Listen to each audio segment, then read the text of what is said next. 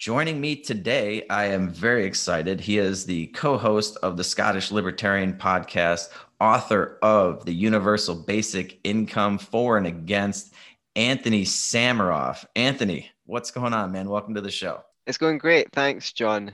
Good to join you. Thanks for having me. Hey, the pleasure is all mine. I've up until about a week ago, I didn't know too much about you. I'd come across some of your work at the Mises Institute and everything like that. I'd heard you on a podcast or two, but tell me. What? You mean you hadn't followed and read everything I've ever written and listened to all 170-ish episodes of the Scottish Liberty podcast? I I have can't believe not. it. This is an affront to my ego. I did start reading your book today though, and I really Oh enjoyed wow, the okay. Universal Basic Income. All all is forgiven in that case. So what's going on with you? Because I know you're from Scotland. Yeah, well, I'm staying in Florida at the moment. Before that, I was a few weeks in Mexico. Do you want to know something really crazy? You can actually enter the USA from the UK if you're not a US citizen, but you can enter it from Mexico. So basically, you could fly to you're not allowed to have been in the UK within 2 weeks. So you could basically fly to Mexico from the UK, go to a big COVID party, catch COVID, and then get into the USA without a test. But you're not allowed to just fly straight from Scotland. So I spent a few weeks in Mexico on a yoga retreat actually. Um, yeah, things are a little bit more open. I also really don't like the Scottish weather, so that's one thing you can know about me. I'm practically a snowbird here in Now, Florida at this time. I feel you. I'm actually from Chicago, but I've been down Right. in Puerto Vallarta, Mexico for basically the last like 4 or 5 months since July. Wow, amazing. I didn't know that you were in yeah, yeah, that's right. Our mutual friend mentioned that you were in Mexico. Whereabouts in Mexico is that? I'm in Puerto Vallarta, so it's on the Pacific side, sort of. Right, okay. Yeah, it's in Jalisco, the state of Jalisco. Okay. Maybe a few hours from about 4 hours from Guadalajara. Is On the that coast. is that north, central, or south? It's central. It's such Well, a big country as well. I mean, I didn't even realize how big it was until I visited, and then you saw, um, I'm looking at maps and things like that. It's the first time I've ever been to sort of Central America. I've never been to South America either. Um, I've only ever been to the States, I guess. So on this side of the Atlantic. So it was quite. Well, how do you find the culture in Mexico? I love it. I absolutely love it. I've been coming down here for about 12 years now, and just the lifestyle, the people. There's something about just how much joy they find in the most Oh, wow. simplest things in life. And I'm drudging through the 9 to 5 in Chicago in cold weather, Right. just being miserable all the time, and harping on like the smallest things, and they're making me angry all the time. And Yeah, it seems to yeah. be the exact opposite down here. Oh, they're much more carefree. Yes, much more carefree, Yes. much more open. I mean, this has been probably the best 4 months of my life, to be quite honest with you. Oh, I'm so glad to hear it.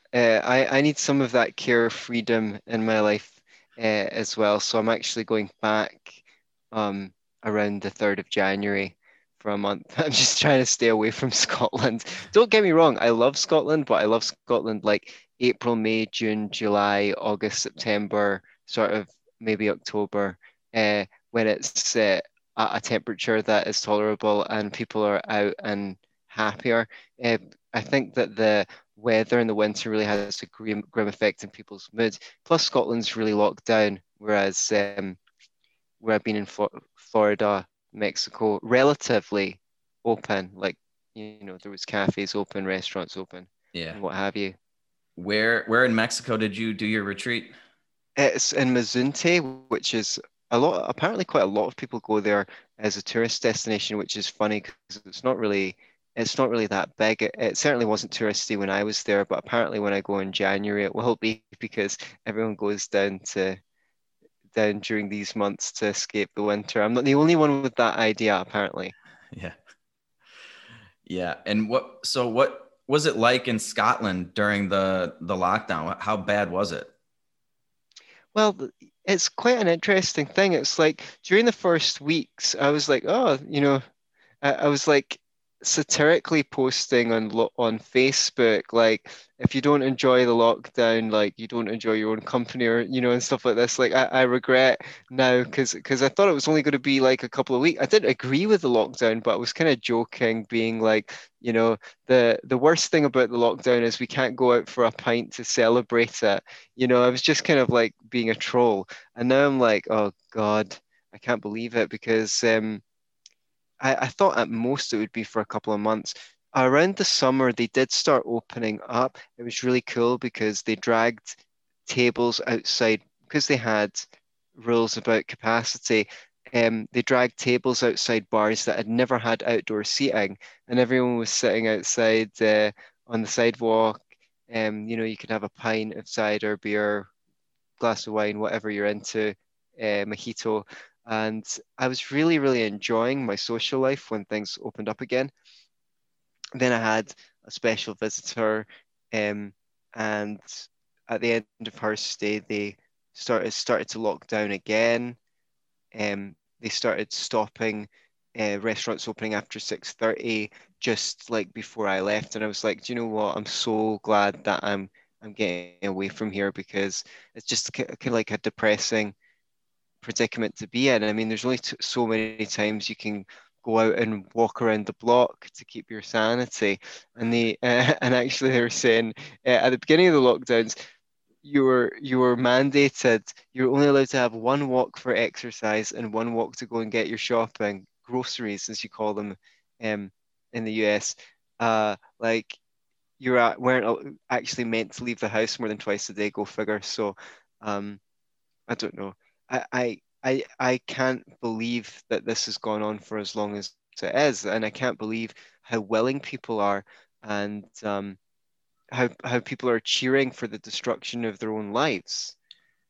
Yeah, that was one of the biggest surprises to me as well. I thought, once the weather got nicer, summertime, people would be resisting this a lot more.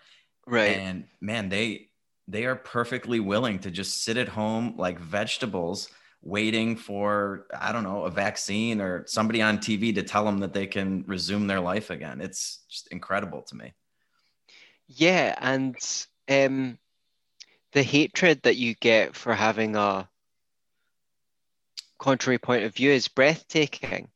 I Yeah. mean, even I got flamed a fair bit just for posting the details on people who are dying from other things than COVID. Like, so I'm thinking, like, what is it like? If one thing is people are afraid, I'm sure, but the few, I it's confusing to me that people who consider themselves like anti-establishment, I know it was a different left from when I grew up, like when I grew up is getting further and further away, but the left was all like fuck the government and stuff like that, and now it's like the left is like whatever the government says is good, and like I'm bewildered. I'm uh, you know to the lack of skepticism, especially because this has been going on for so long. Another thing is the government's giving people checks in the UK.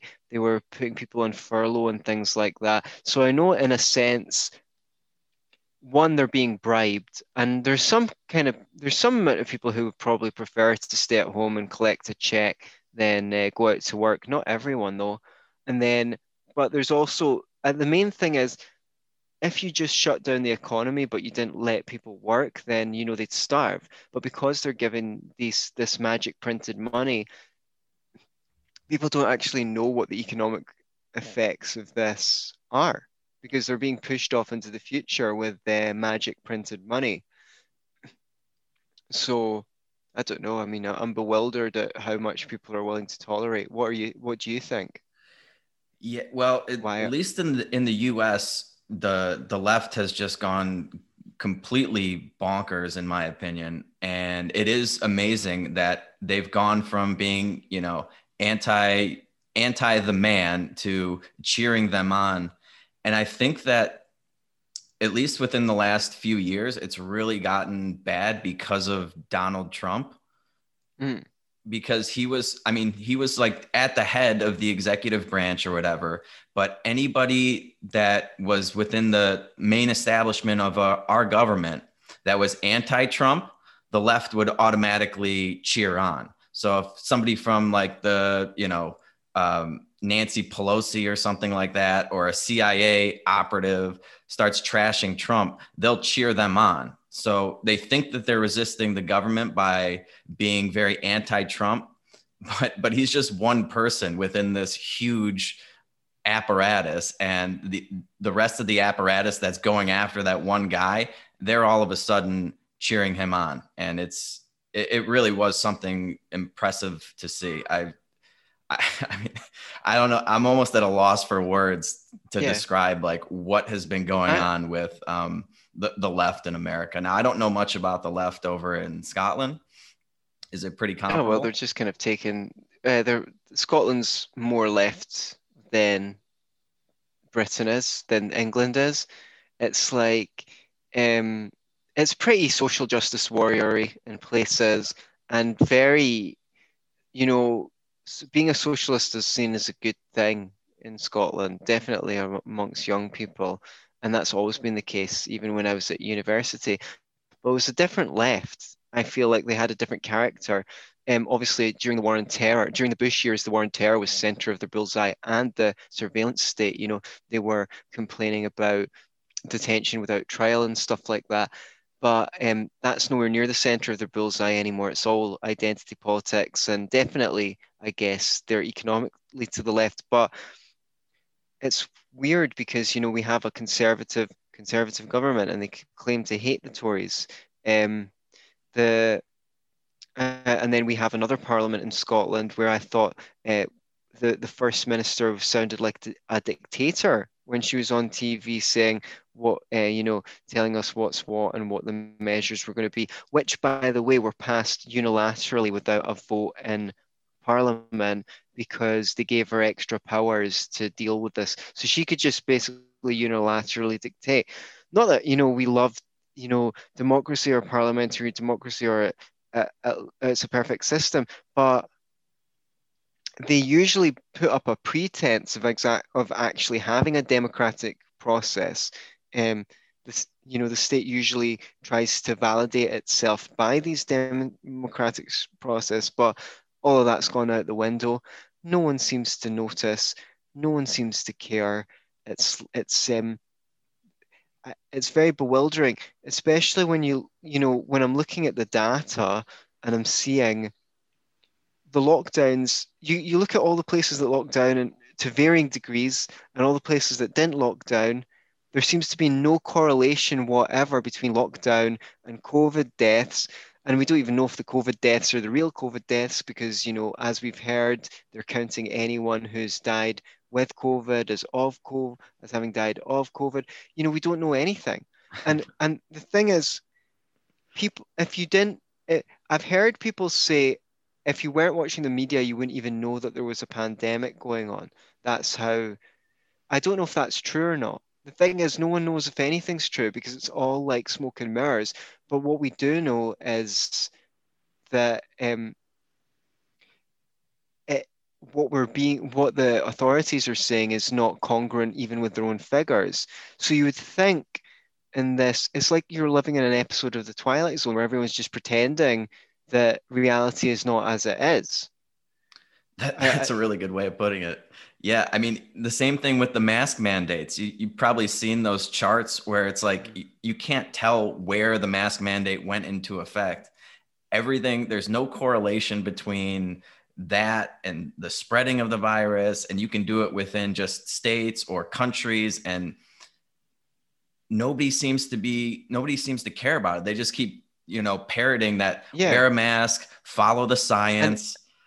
and if you say that, they attack you. If you just say, "Well, look at the charts. There's no correlation between mask wearing and um, the mask mandates, and they flame you. I know that people are resistant to changing their opinion. I mean, I think that's the thing that really scares me about the future, is because people have a lot of opinions that are going to be forming policy. It's not the fact that people have wrong opinions. It's the fact that when you present people with better information, they don't go, "Oh, that's interesting. I didn't know that. Let me see. Let me look into that."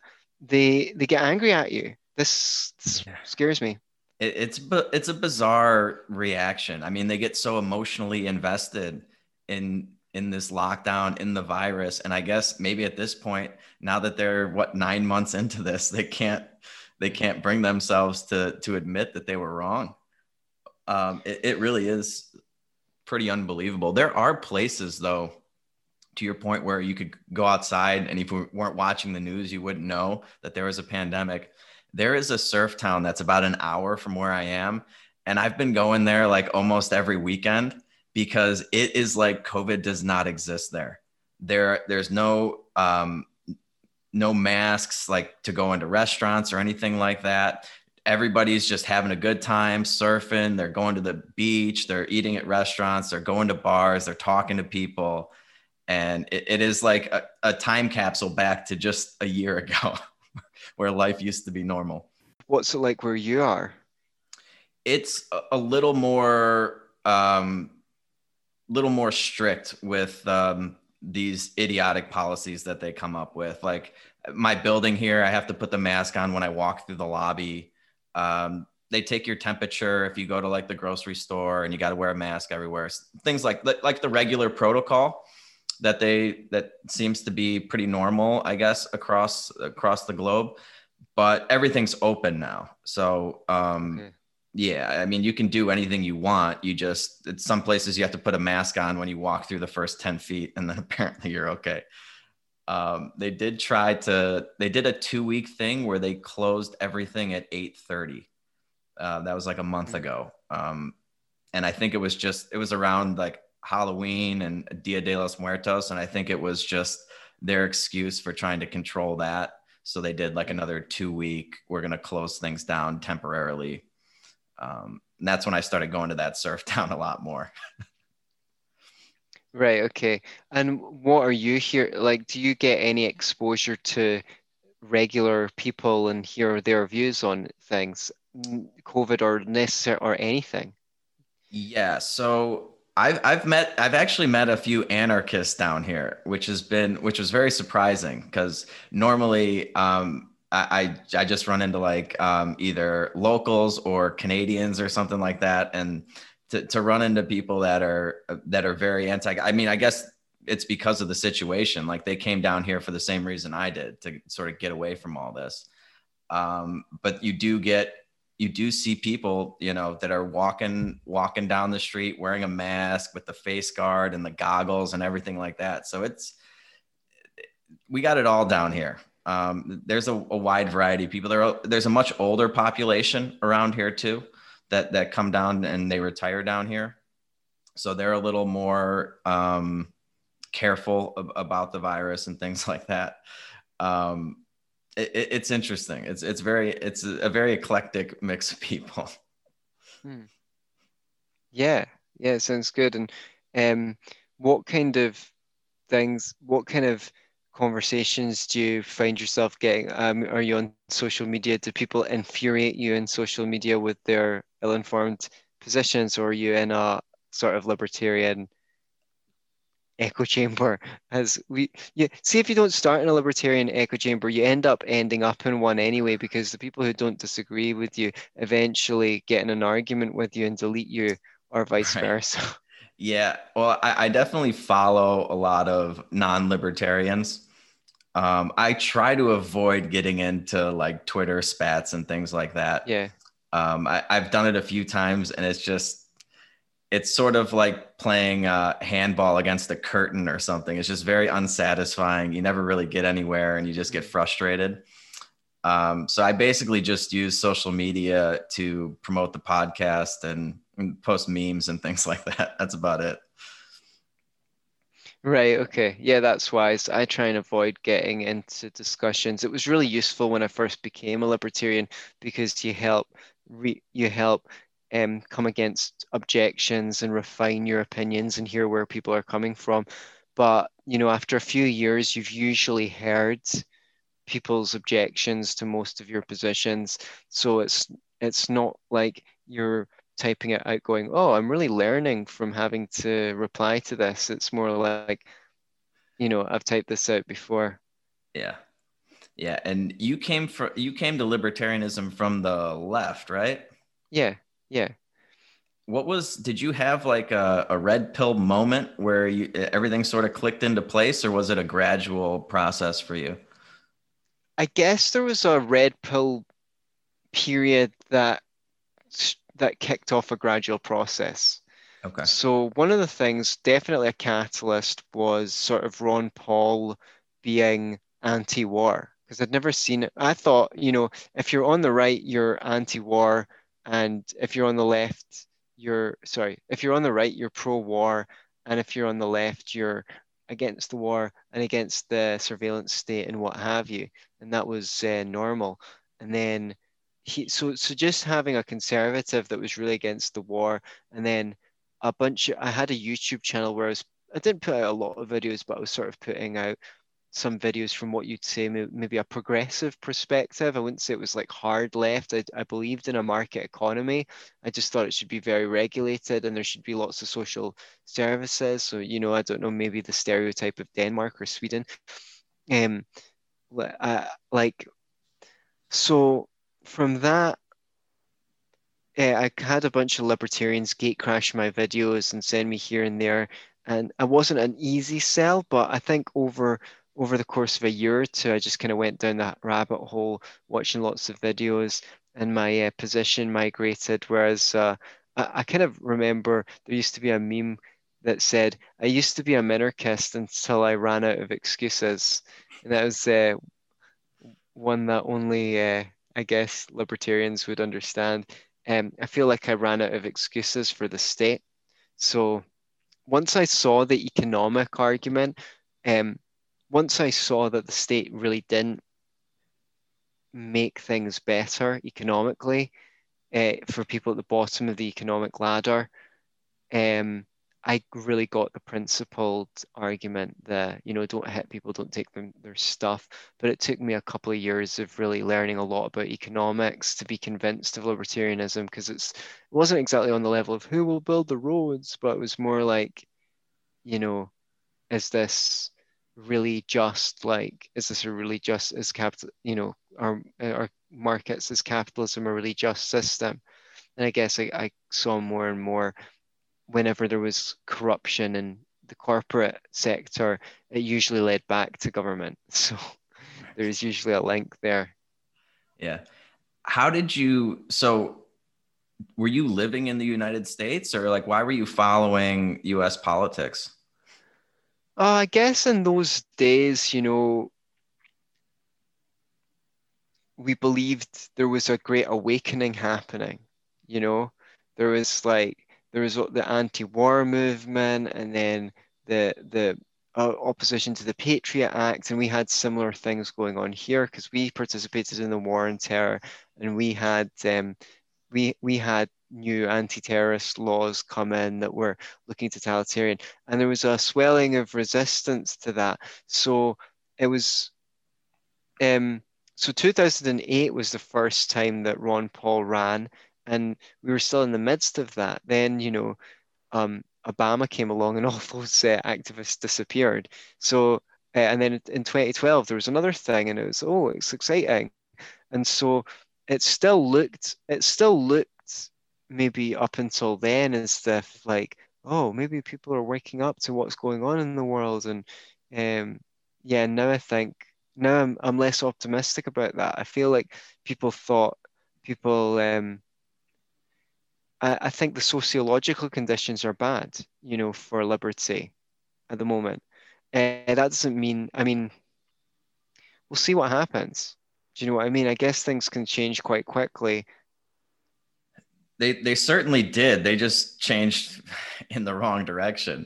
Mm, I hope we can reverse this thing, turn this ship around, because you're absolutely right. The Bush years when the left was anti-war and anti-surveillance state and resisting the Patriot Act, that was like the best they've ever been, at mm, least in my lifetime. And yeah, Obama coming in there, that was another thing that just sort of it just sort of broke them. They didn't know mm, how to handle it because mm, he's got the silver tongue. He's very charming. He's continuing all the wars that they were against, but he was doing it mm. in a very nice way, or Yeah, portraying it in a very yeah. nice way.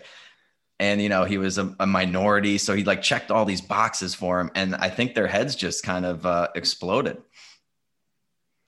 Yeah, and I know that people on the hard left, the radical left, were were actually the ones that the people who disagree with us most in economics were the ones that were still criticizing Obama for those policies, you know.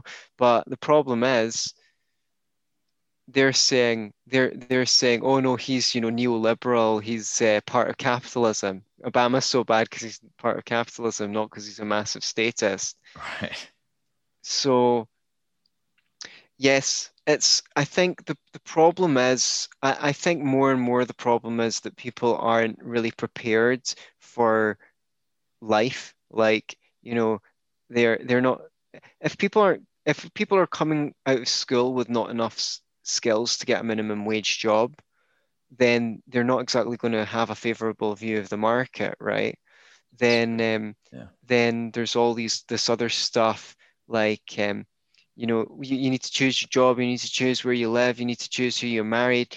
I mean, that sounds great from our perspective because it's, yeah, you've got the liberty to do all these things, but those freedoms are new. A few hundred years ago, you were born where your parents born, you did the job your parents did, you died where they died, you um married who they said you were going to marry.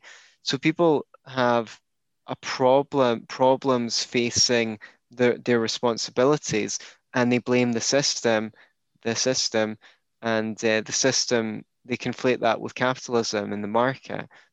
That's my view. That's my psychological theory as to that can explain quite a lot of the hatred of the market. They don't actually understand that the market created the wealth that they enjoy. That people are suffering for their freedom, not for their bondage. If they were suffering from their bondage, then they'd want something done about that. They'd be slavery re-abolitionists. Um, the fact that they're suffering from their freedom um, means maybe they want to be controlled more. And maybe this isn't happening on the conscious level, maybe it's happening on the subconscious level. Stuff like that is interesting to me at the moment because we've come to the point where it's so hard to change people's mind. You want to wonder, why are people so resistant to changing their mind? Like, why are people not open to our ideas? We maybe need to answer that question first before we start spreading our ideas. Yeah. And it is, I mean, I definitely think you're onto something there. And it is a really just a terrible thing that we're doing to the youth of the For world. sure. Like where we give them this formula where it's like you go to the government school and then you go to college and you basically get indoctrinated further there. You go into debt to do that. And then you come out with basically a mortgage payment and no house, and you're qualified for nothing. You got some like worthless liberal arts degree or something like that. And yeah, then they end up being bartenders or something like that. They get a job that they could have had without going to Mm, college, yeah. and they're struggling to get by. And everyone's talking about capitalism. You hear all these, Mhm. especially right-wing politicians, talking about free market capitalism, which nothing could be further from the truth. But yeah, that gets blamed for it, Yeah. and they don't understand. Yeah, and it's And doing if a you know you're underachieving for your intelligence, or you think, oh well, I'm intelligent, I should be doing better from capitalism because I'm much brainier than most of the people around me. But you're right about it's and people don't understand. Like if you said, oh, I'm not for government education, like that, try selling people on that. It's like almost everyone you speak to says they had a terrible time in school or the school should be reformed, but they're like, oh, what if you had freedom of education, what if really religious people sent their kids to a really religious school and indoctrinated them. And the irony is everyone's being fucking indoctrinated in a religion, and the religion is called statism.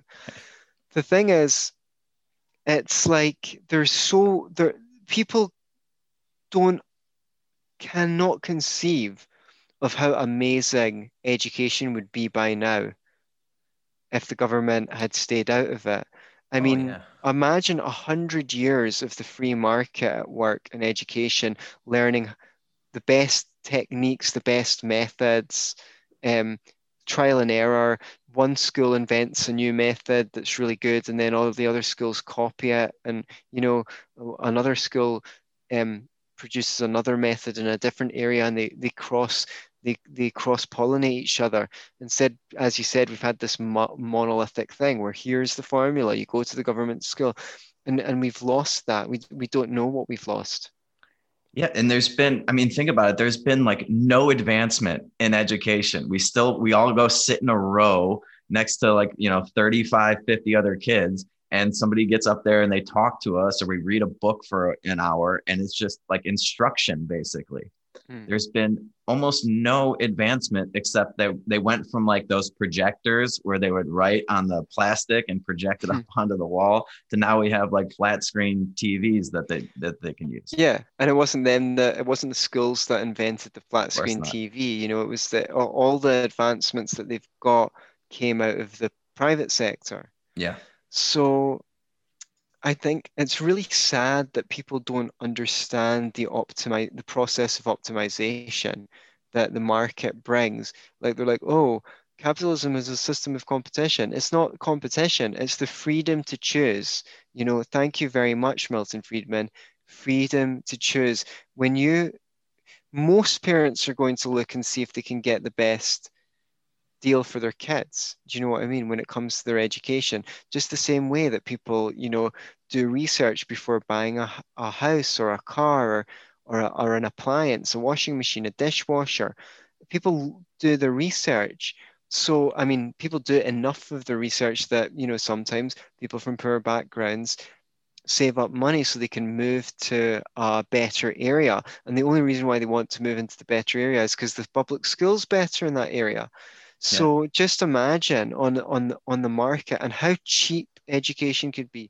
They could have some kids teaching younger kids, they get more contact time. They'd find all sorts of innovations for being able to provide it to people who couldn't otherwise afford it. There's a guy called James Tooley who wrote a book called The Beautiful Tree. You can watch some of his presentations on YouTube. And he was saying that he went to some of the poorest countries in the world, and the kids were going to private education because their parents acknowledged that it was better than the local public school. He's talking about third world countries, and they were paying very, very little to educate their kids. Um, and this blew his mind. I think he was more of a status beforehand, and it introduced him to the whole world of libertarianism because he saw what was possible with the free market and education. If they can do it in the most impoverished countries in the world, Lord knows what we'd have by now. And that's what we need because we need to be raising generations that are capable of meeting the challenges of life. And in that environment, I think you would be producing schools that were aimed at training kids to be able to meet the challenges of their life. Yeah. Yeah. And I mean, that's just one aspect of the economy or life or anything. It's just education. And if you take that same principle and apply it across the board, I mean, we should be living like the Jetsons by now with like Right, 3-day work right. weeks and like robots doing everything for us. Yeah, yeah, that's true. That's true. Lord knows how rich we would be on a free market. And there's another point. You said education is just part of life. Before they had the minimum wage and these costly labor laws that, sometimes, and definitely in America, you've got the health insurance contributions as well from both sides from people's employees. It makes it expensive to employ people.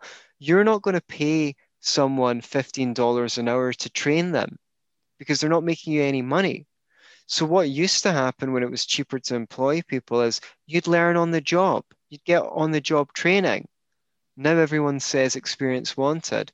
Well, how are you meant to get any experience where everyone want and why? Because it's not affordable to train someone for Right. employers. So they're continuing this. They're continuing this. I don't know who they are, but there's everything stacked against people developing competency. And as long as people are incompetent, they're going to want the government to take care of them.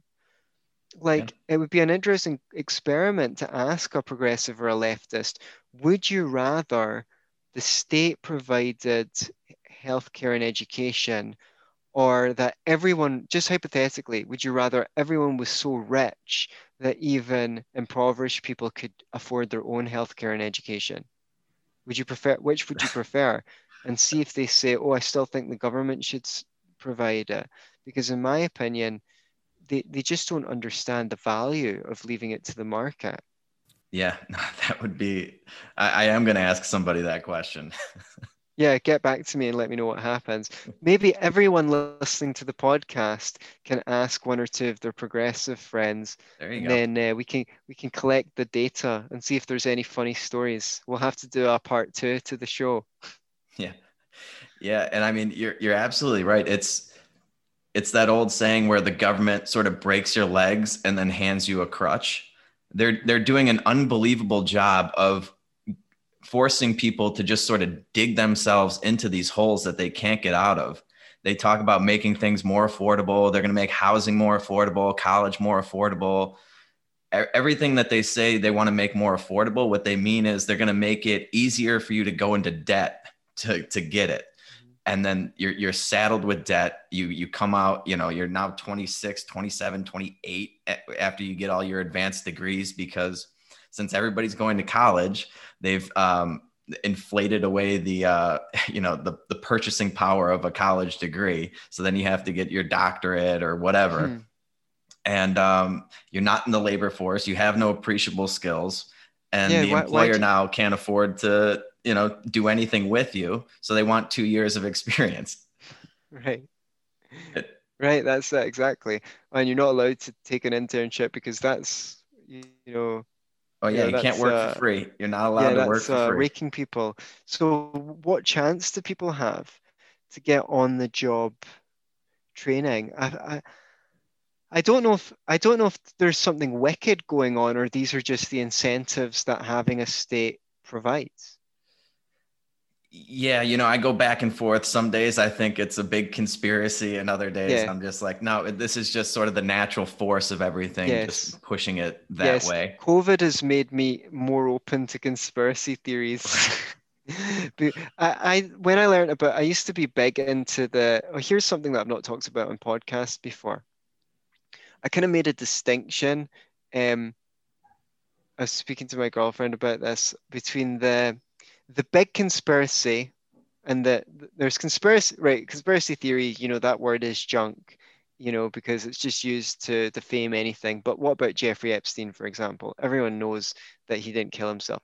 So there's conspiracies, but then there's the idea of the big conspiracy, that what I call, which is they're all related, and there's some force, some nefarious force guiding humanity from the shadows. Now, when I was a kid, I was really into the big conspiracy. But when I started learning about economics, I became much, much less conspiratorial because I thought that economic incentives explain most of what's going on, most of what's going on. But you never know, with this stuff, maybe there is a big conspiracy. I don't know. I find it hard to believe because I find it hard to believe that people could be so wicked or could want harm for people, because I don't want harm for people. So I find it hard to put my head in the mindset of someone who does. I mean, I know some people do, but we're talking about, like, even most psychopaths don't actively want to harm people. They just don't care if they do. Right. Yeah, So no. to imagine, yeah. No, go ahead. So I don't know. So to imagine, I mean, what do they get out of it? That's what I want to know. What do they get out of it? Yeah, I struggle to get into the heads of all these sociopaths in our government as well. Like Uh, in 1984, George Orwell says, "Power is not a means to an end; it's an end in itself." You know, for those who love it, it's intoxicating, the intoxicating feeling of power. So maybe it's that. Maybe they just like power. yeah, yeah, it certainly could be, and they're getting rich off it too. There's a lot of economic incentives there as well. Yeah, I mean, but you don't get. It's not necessary to put the whole world on lockdown to make lots of money. Do you know what I mean? So Yeah, the whole thing confuses me. yeah. Where do you think we're headed with the whole lockdown thing? Do you think this is going to turn around once they get these vaccinations going out, or what? Yeah, I found it really hard to predict. I heard someone say that UK might lock down till April. I don't know if that's true or not, but that sounds crazy to me. So that's not saying, oh, you've got the vaccine now, we don't need the lockdown. I can understand why people are skeptical about the vaccine because it was rushed out. The company doesn't have liability. And actually, I got an article posted on Mises about it. Like Pfizer, the company that um, manufactured it, have a history of tomfoolery as well, fraud and all sorts of things. Most of the big pharma companies do. And the reason why I guess, it's so expensive to bring a drug that I guess once you've spent $500 million research, if the research doesn't turn out the results that you want, then there's a really, really, really huge financial incentive to engage in tomfoolery. Yeah, Yeah. yeah. So I And don't know. do you, I'm not going to get the vaccine. I mean, they might mandate it, but if it's not mandated, I'm not going to get it. I feel like I'm not in the demographic that needs it. I don't I don't like needles at the best of times, but it's like people say things I don't know. I know that Jeremy Hammond, who's a libertarian, um, no, I don't even know if he is a libertarian. He's been called anti-vax for posting the government's own information on vaccinations. So he would like get posts taken down. The only thing he did was the New York Times, for example, would write an article debunking claiming to debunk certain claims from anti-vaxxers.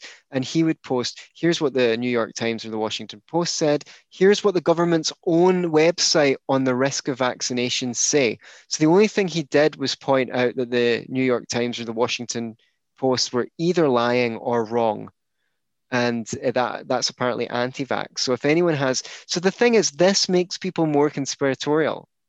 yeah. When, yeah, I mean the thing that I heard that was most compelling about, I don't, I'm not, I'm just saying what I've heard. I'm not, I don't have a position on this. Was that one of the problems with vaccinations is that your if you ingest something through your mouth or your nose or even through your skin, your body has ways to deal with it. You can puke, you get the runs, you sneeze. But when you put things directly into the bloodstream, you're basically going straight to red alert. If there's some heavy metals or thimerosal or formaldehyde or whatever things they're saying um, that are in the vaccines that are bad for you. If you drunk a cup of Drano, you'd puke up, you wouldn't die. But if you injected a tiny bit of Drano into your bloodstream, you die. So that's what they're saying. I don't know if it's true. The other thing they say is that they might safety test the vaccines individually, but they don't like test they don't measure the results of the whole 72 vaccine schedule or whatever it is.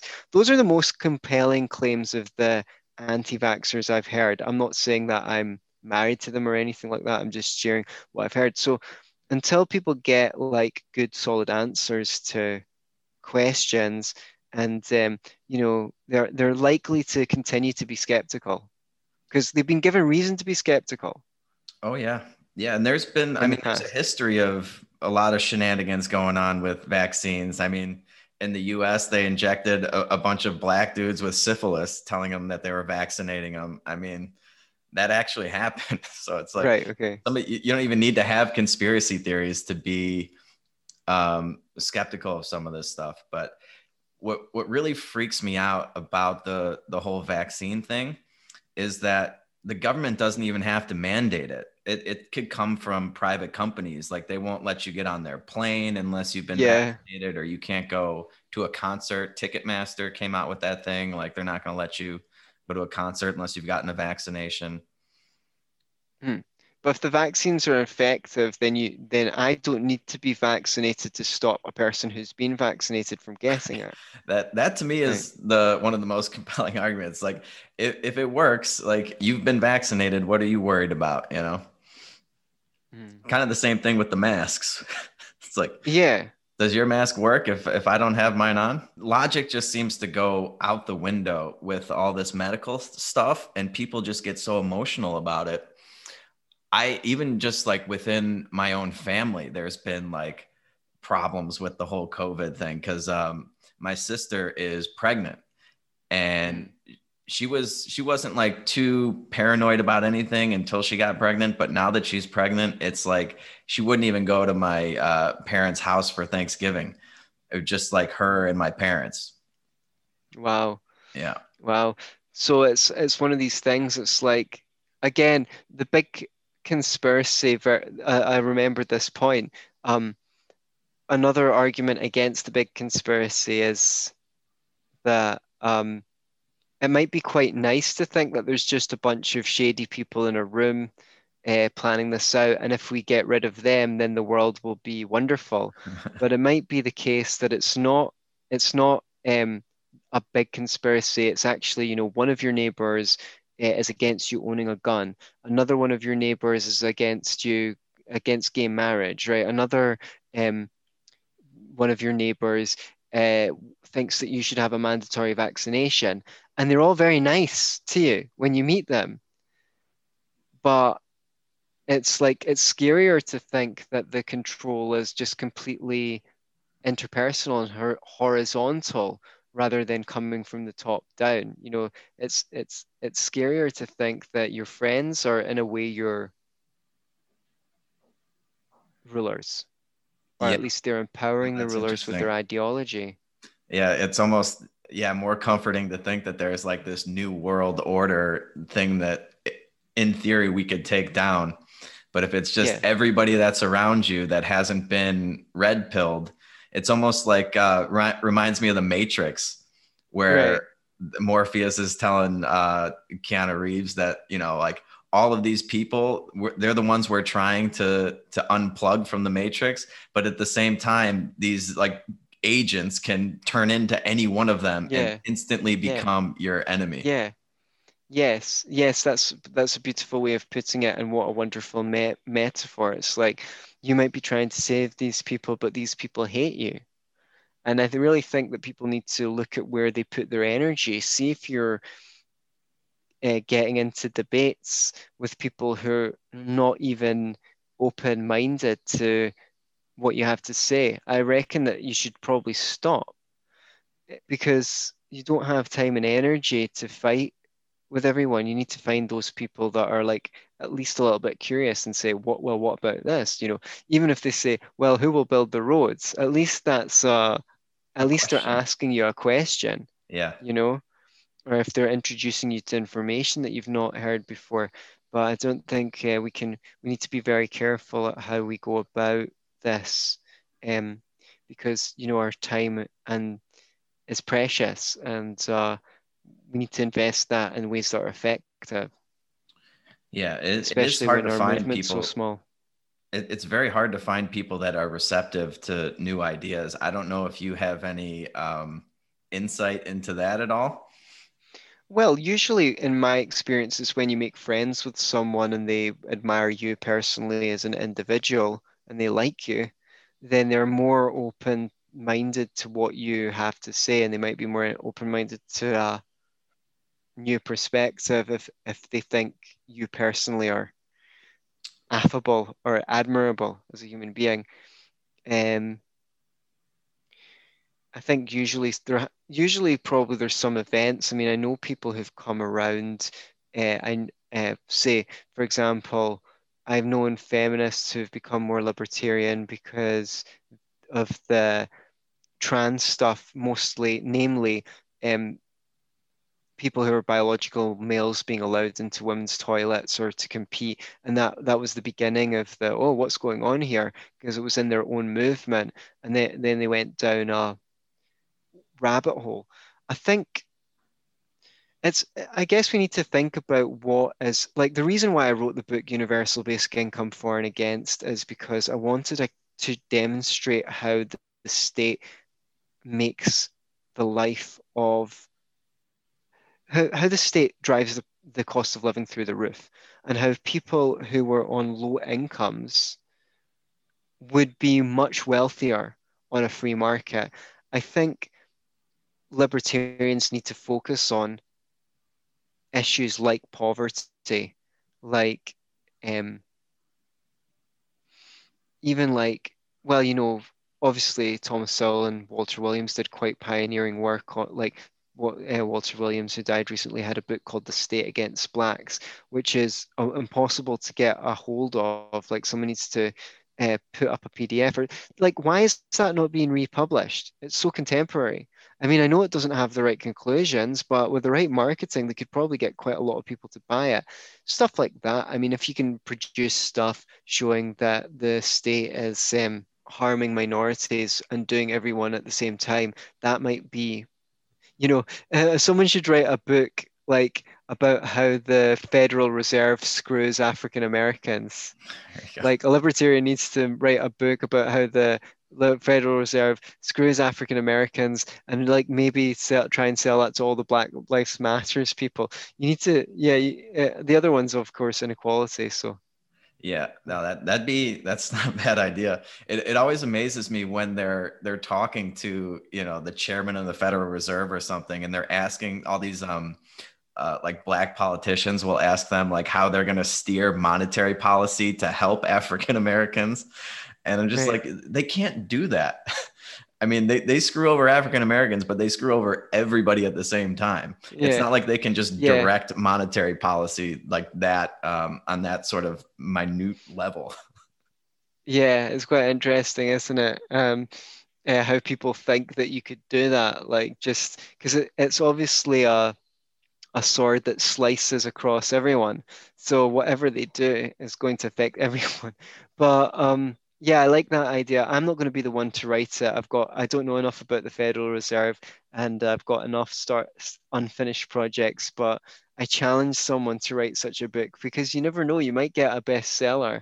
So what drove you to write the universal basic income for and against? Was it strictly because you wanted to show that the effects of the state on minorities and just low Yeah, income I guess individuals? there was various things that I was bashing on about anyway, including how the state has increased the price of houses, and how much richer everyone would be if they paid less for rent or on their mortgage, and various other things that I'd written about articles. Because coming from the left, I was predisposed to write about things that left people care about, like poverty, or inequality, how the state like creates more inequality, for example, even though I don't think inequality of itself is necessarily a bad thing.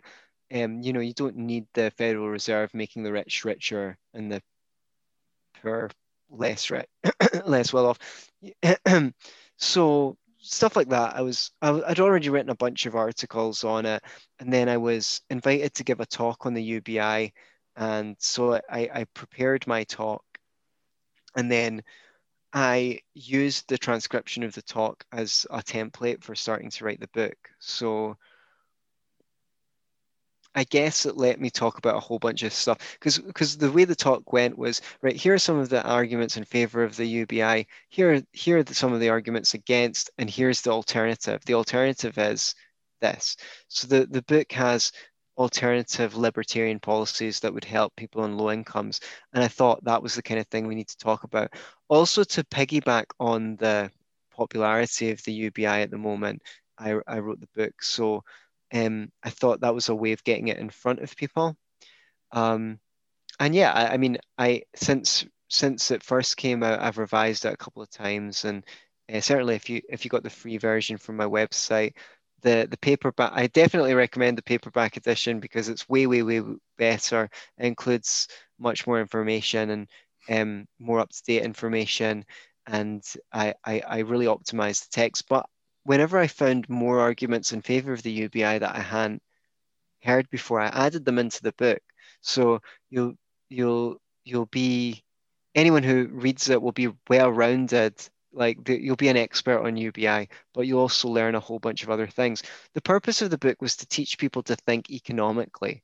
And because I took a whole bunch of examples and worked through it, A, then the consequences will be B, and then the consequences of that are C, D, E. I feel like people by reading it aren't just learning about UBI, they're learning about economics. Economics. Yeah, yeah, and you mentioned, Frederick Bastiat, the seen versus the unseen in there. Yeah, Yeah, yeah. It that's the was big now that thing. you mention it, it does kind of read like a talk that you were given, at least the All online right, version. okay. I can definitely see, Awesome. I can definitely see the roots of that there. But yeah, Nice. Okay, good. yeah, there were a couple points that you had in there that were for the UBI that I hadn't really considered that I found pretty interesting. Not, compelling enough for me to change my mind on the subject, but Yeah. and I'd like to know which ones those were, if you remember. I think the ones where you talked about sort of fixing the relationship between an employer and their employees, how it would sort of change that dynamic if they weren't, afraid to leave their job and not have anything coming in. The stuff about, women being rewarded for the work that they do, stuff like that. I hadn't really considered that. Oh, interesting. Yeah. It was definitely the shorter part of the book, though. Yeah, for sure. Well, the thing is, it's easier to write a statement than to debunk a statement. So the four sections bound to be shorter because I then need to debunk some of the arguments or argue against them. Yeah. I try to be as charitable as possible. Yeah, no, I think you did a really good job of presenting both sides of the case. Yeah, most of the time I just hear about, the fact that automation is coming and we're going to lose all these jobs and what are these people going to do? And yeah, I mean, I think you really did a good job of presenting both sides of the argument. It was very well done. And then I didn't get all the way through it because I was kind of skimming to see. I only had like about 45 minutes or so to review the Yeah. book, but yeah, you go into how the government increases the price of housing and just overall cost of living, and they do that with everything. It's like instead of trying to bring the cost of things down, they just come up with another government policy or something that increases the cost. And then they figure out a way for you to go into debt to afford it. Hmm. Yeah, it's a scary world we're living in Yeah. sometimes. Well, hey man, this has been a lot of fun. I think we're coming up on about a little over an hour now. I don't know how much time you Great. got. That's no, that this was perfect. We got to hit on a lot of topics that I don't always talk about, but I've been thinking about, so that was really exciting and compelling for me. Cool, cool. Like Yeah, this I was hope fun. people will take our question out to their lefty progressive friends and say, so if you had the choice between everyone being rich enough to afford their own healthcare and education or the government providing healthcare and education to everyone, which would you prefer so that we can see what people say? That's right. Yeah, we definitely want to hear some feedback. You can hit me up on Twitter at Pedal Fiction. What's your Twitter handle or what's your social media? Yeah, at Scottish Lib Pod, I think on Twitter, Scottish Liberty Podcast at Scottish Lib Pod. I'm also there as Anthony Samroff as well. I don't use Twitter that much. The best place to message me is on Facebook. And if you like hearing what I had to say and you're interested in Scottish Liberty Podcast, you should check that out. If you don't know where to start, then message me on Facebook and I'll send you some of my favorite episodes. Awesome. Awesome. Well, hey, thanks for coming on, man. This was a lot of fun. Thanks for having me. Um, Yeah. How long are it was you a lot of how fun long for are me you in too. Florida for? I'm going to leave on the 3rd of January, so it looks like I'm staying until the beginning of the new year. Where are you headed after that? You going back to Scotland? Yeah, I'm going. No, I'm going back to Mexico actually. Oh, I'm going to do another retreat. I figure while things are locked down, I might as well try and be productive and you know having that structure of like going to a couple of yoga classes a day. I feel like I'm becoming more healthy as a human being and more capable as a human being, and I can kind of write around. I can kind of write and I work online, so I'm seeing my clients. where in Mexico are you going to be? Yeah, I'm just going straight back to Mazunte. This is a once in a lifetime opportunity because some of my friends are still there. So even though also I'm on this side of the Atlantic, so even though I could go at another time if I want to catch them, uh, some of my people, I need to strike while the iron is Yeah. hot. Where is that approximately? Because I've never heard of it. It's really far. It's really south. It's south. Let me see. I can't remember what the name of the state is. Um, but it's famous because, well, it was put on the map because when turtles became a very popular dish in Mexico, it was one of the main places where turtles were farmed. So it went from being like a tiny place to having its own slaughterhouse and stuff like that. But then what happened was at some point they were really worried that people were over farming turtles. So there was a blanket ban on selling turtles in Mexico. And now, in order to replace its turtle industry, its turtle slaughtering industry, it then became a place where they actually have a research center for environmental preservation of turtles and things like that. So that's quite an interesting little story there. Its claim to fame. It's in Oaxaca is the Oh, name of the state. Oaxaca. Oaxaca. Okay. Oaxaca. That just shows how Oaxaca. bad my Spanish is Ah, because I that's didn't even okay. know how to. So it's very south. Okay. Yeah. They got good mole down there. What's mole? You've That's never had their Oaxacan mole? oh guacamole. No, it's just mole. What is it? Educate me. It's a Mexican dish. It's sort of like it's a sauce, I guess you would say, that they put on like chicken. All There's a right, bunch of okay. different versions of it. It's sort of like the Mexican equivalent of like an Italian a meat sauce, like a pasta sauce or something like that, where like every grandma has their own version of it. There's like 50 ingredients. Some are made with chocolate. Others are made with like tomatillos and things like that. Mm. You should try it if you're down Okay. there. Oaxaca is famous for I their mole. I never saw it. Never saw mole advertised anywhere there, but I guess when I go back, I'll tell my friends and they'll have to introduce me to it. Yeah, ask around. Yeah, I'm going to I got to go back for Christmas for a few days to Chicago, but I'm flying right back here. I think I'll be back by New Year's. Right. What state did you say you were in again? I'm in Jalisco. Jalisco. Yeah, Yeah. actually the just last night the ex-governor of Jalisco was gunned down like right down the street from me Whoa. here at this at this like restaurant nightclub kind of place. They just Whoa, went that's in. He scary. was in the bathroom and they just popped him at It's like it's 1:30 like this The morning. Godfather or something like that. Yeah. So what, I mean, are you on the coast? Yeah, Are there yeah, we're beaches right and on the stuff? coast here. It's almost like directly across from Guadalajara, I think. Hmm. Okay. Yeah, there's a if you pull up a map, you'll see like a big bay, Yeah. and it's right there. Okay. Okay. Great to get to know you, man. It was really fun conversation. Yeah, yeah, this was a lot of fun, man. Anytime you want to come on, you're more than welcome. All right, I'll let you know when I've got a burning topic.